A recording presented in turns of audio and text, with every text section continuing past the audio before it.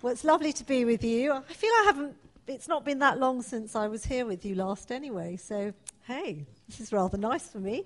Okay, we're looking at the topic of the power of agreement this morning, and I really want to focus just on two verses from Matthew, and I'm going to read three versions. Sandy, hello.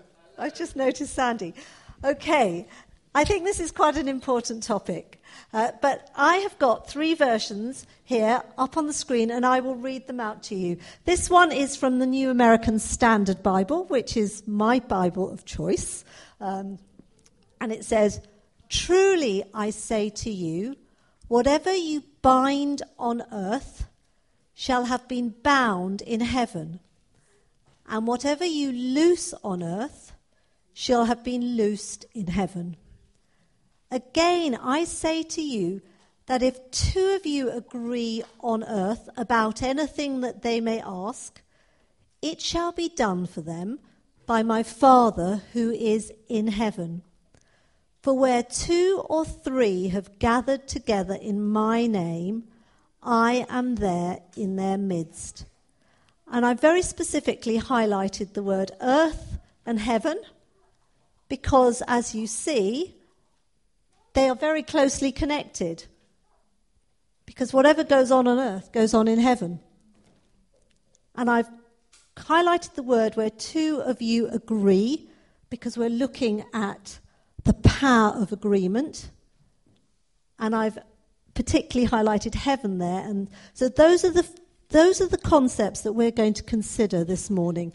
I've got another version coming up. This is the Message, which I'll read. "Take this most seriously. A yes on earth is a yes in heaven. A no on earth is a no in heaven. What you say to one another is eternal. I mean this.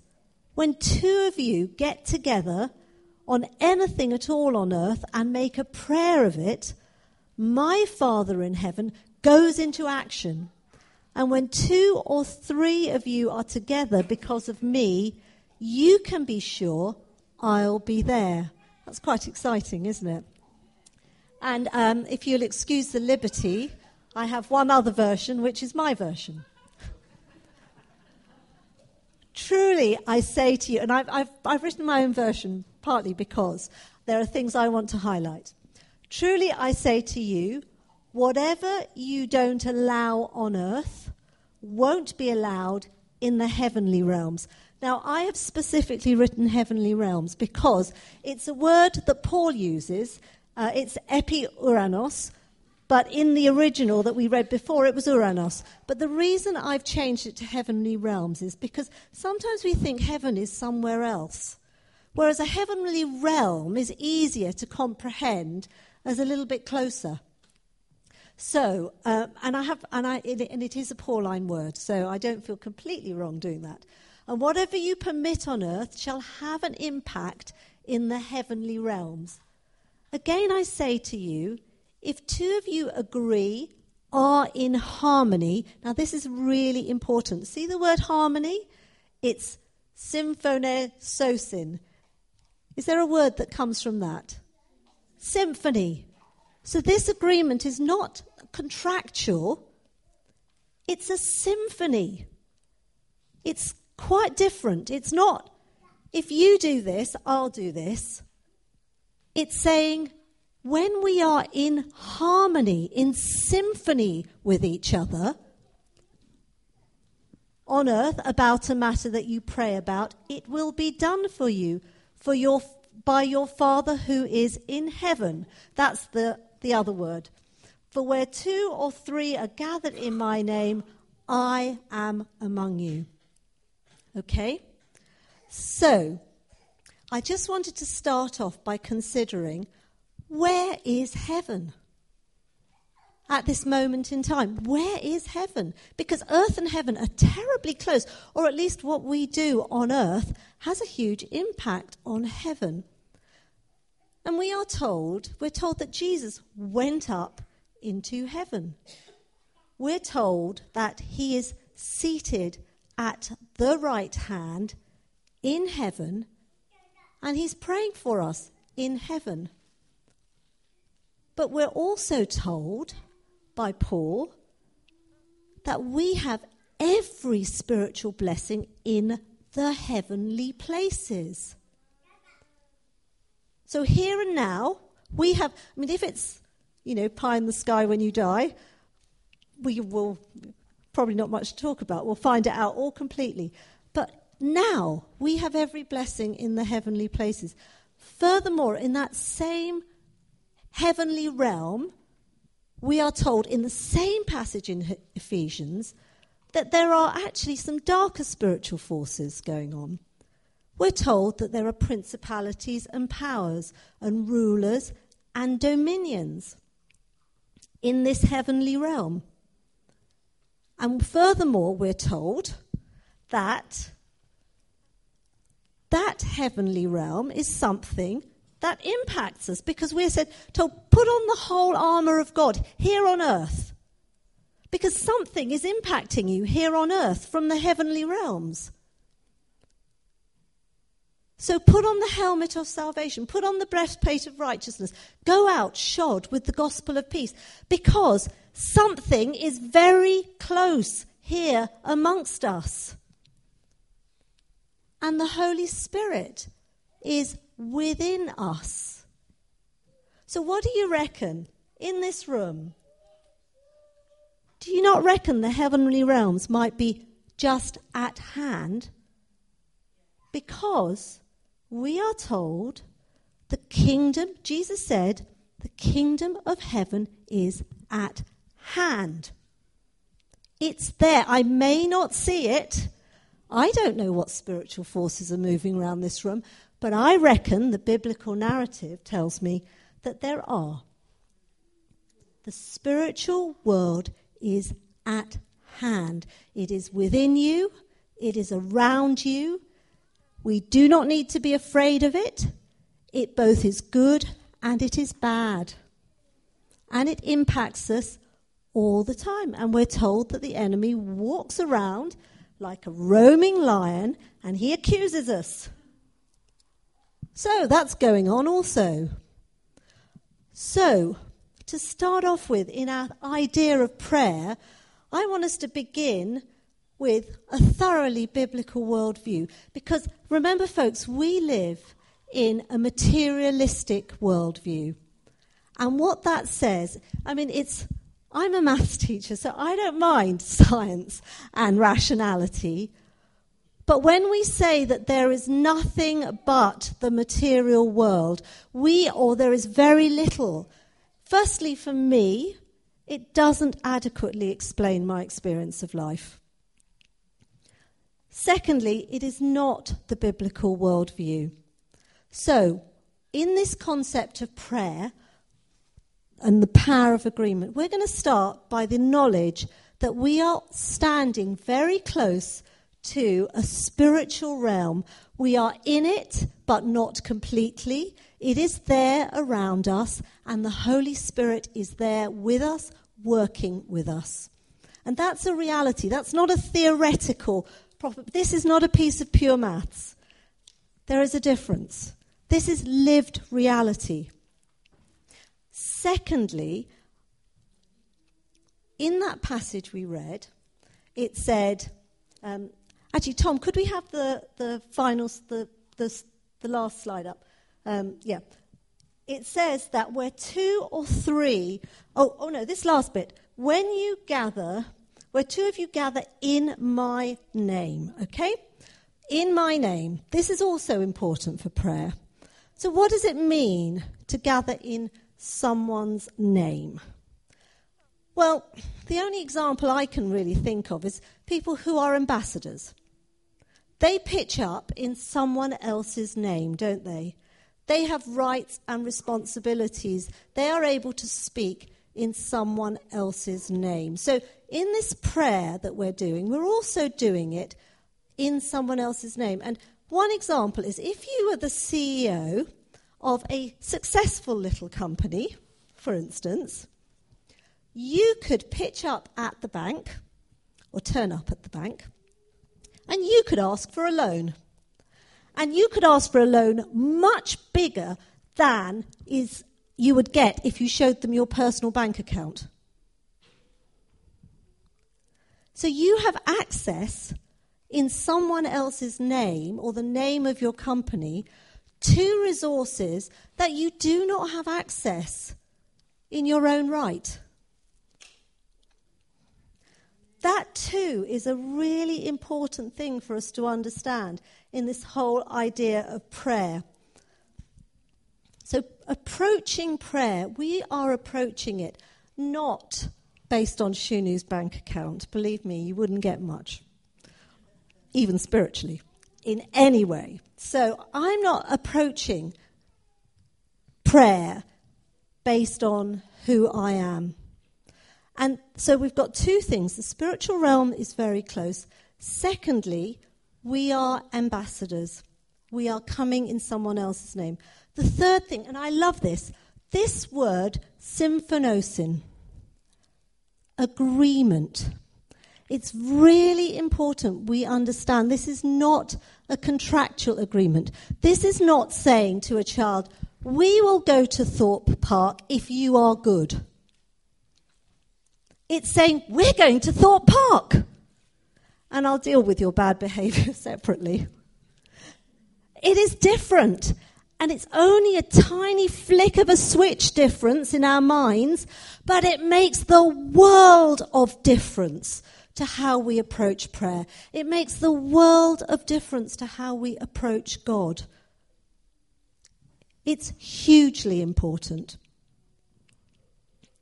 And so, the concept of agreement, symphony, for instance, the reality is when a bunch of people play a beautiful piece, if you took all the small parts, the final result has an almost spiritual element to it that is bigger than all the small parts.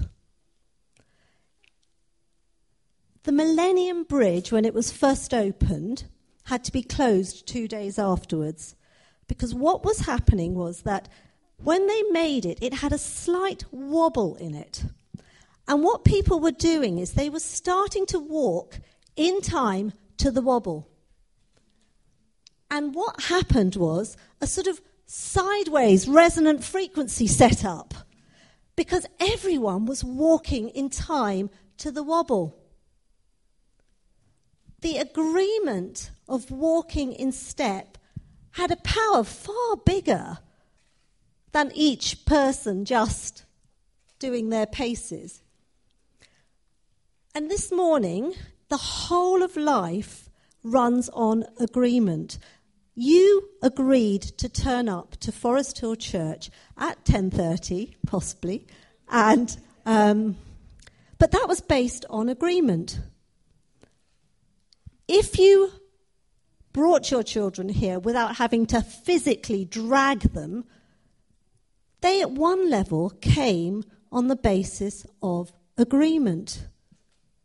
Absolutely everything we do with more than one person is based one way or other on the power of agreement. It is a massively important concept. When I was teaching some younger children, I remember that I'm a maths teacher. And I remember that I'd get kids and they would say, they're hopeless at maths. And I noticed that once one teacher had said it, another teacher joined in. And then slowly, bit by bit by bit, the story became, they are hopeless at maths. And that child then seemed to underperform. And I watched this power of agreement having a negative effect. And it required someone to step out of step and say, no, they're good. And this concept of agreement is very powerful, and we need to bear it in mind. Because in a playground scenario, if it's not difficult to imagine, workplaces, playgrounds, what we agree with others as we speak has a spiritual power. It creates something beyond the words. And we often don't realize we have that power. But if you think about it, almost any situation you encounter in life, you've seen it at work. And it's a very powerful concept. And it's brought up in this passage. Okay, so how then do we experience this power of agreement? So I want to turn it now into something more practical. I was asking God this question, but I wasn't just asking God this question. This is on my way back from Food Bank. Gary runs Food Bank. I pitch up sometimes. And I was walking back from Food Bank, and I was, I don't know if any of you have experienced those downward spiral days where you start thinking and reflecting on your life and thinking, well, I didn't really ever achieve much, and that didn't work out well, and that bit wasn't very good, and you start going into this loop, and you just keep going into this loop, and you can't get out of the loop, and you keep spiraling in the loop of everything was bad, and a dark cloud, and it felt physically like a dark cloud had descended on me, and I didn't know how to break out of this spiral loop. And then suddenly I thought, do you know what? I think I am harmonizing with a very bad narrative here. A narrative that might have some truth in it, but it's not going to get me anywhere, is it? And suddenly I remembered something that I'd heard someone say. And they said, when you get into those situations where you feel actually a certain amount of guilt and failure and shame, we have the accuser, who is the accuser of the brethren, who's helping us with that narrative. He may not be able to read our minds, but he can put thoughts in our head. That's what it says. What you do is this.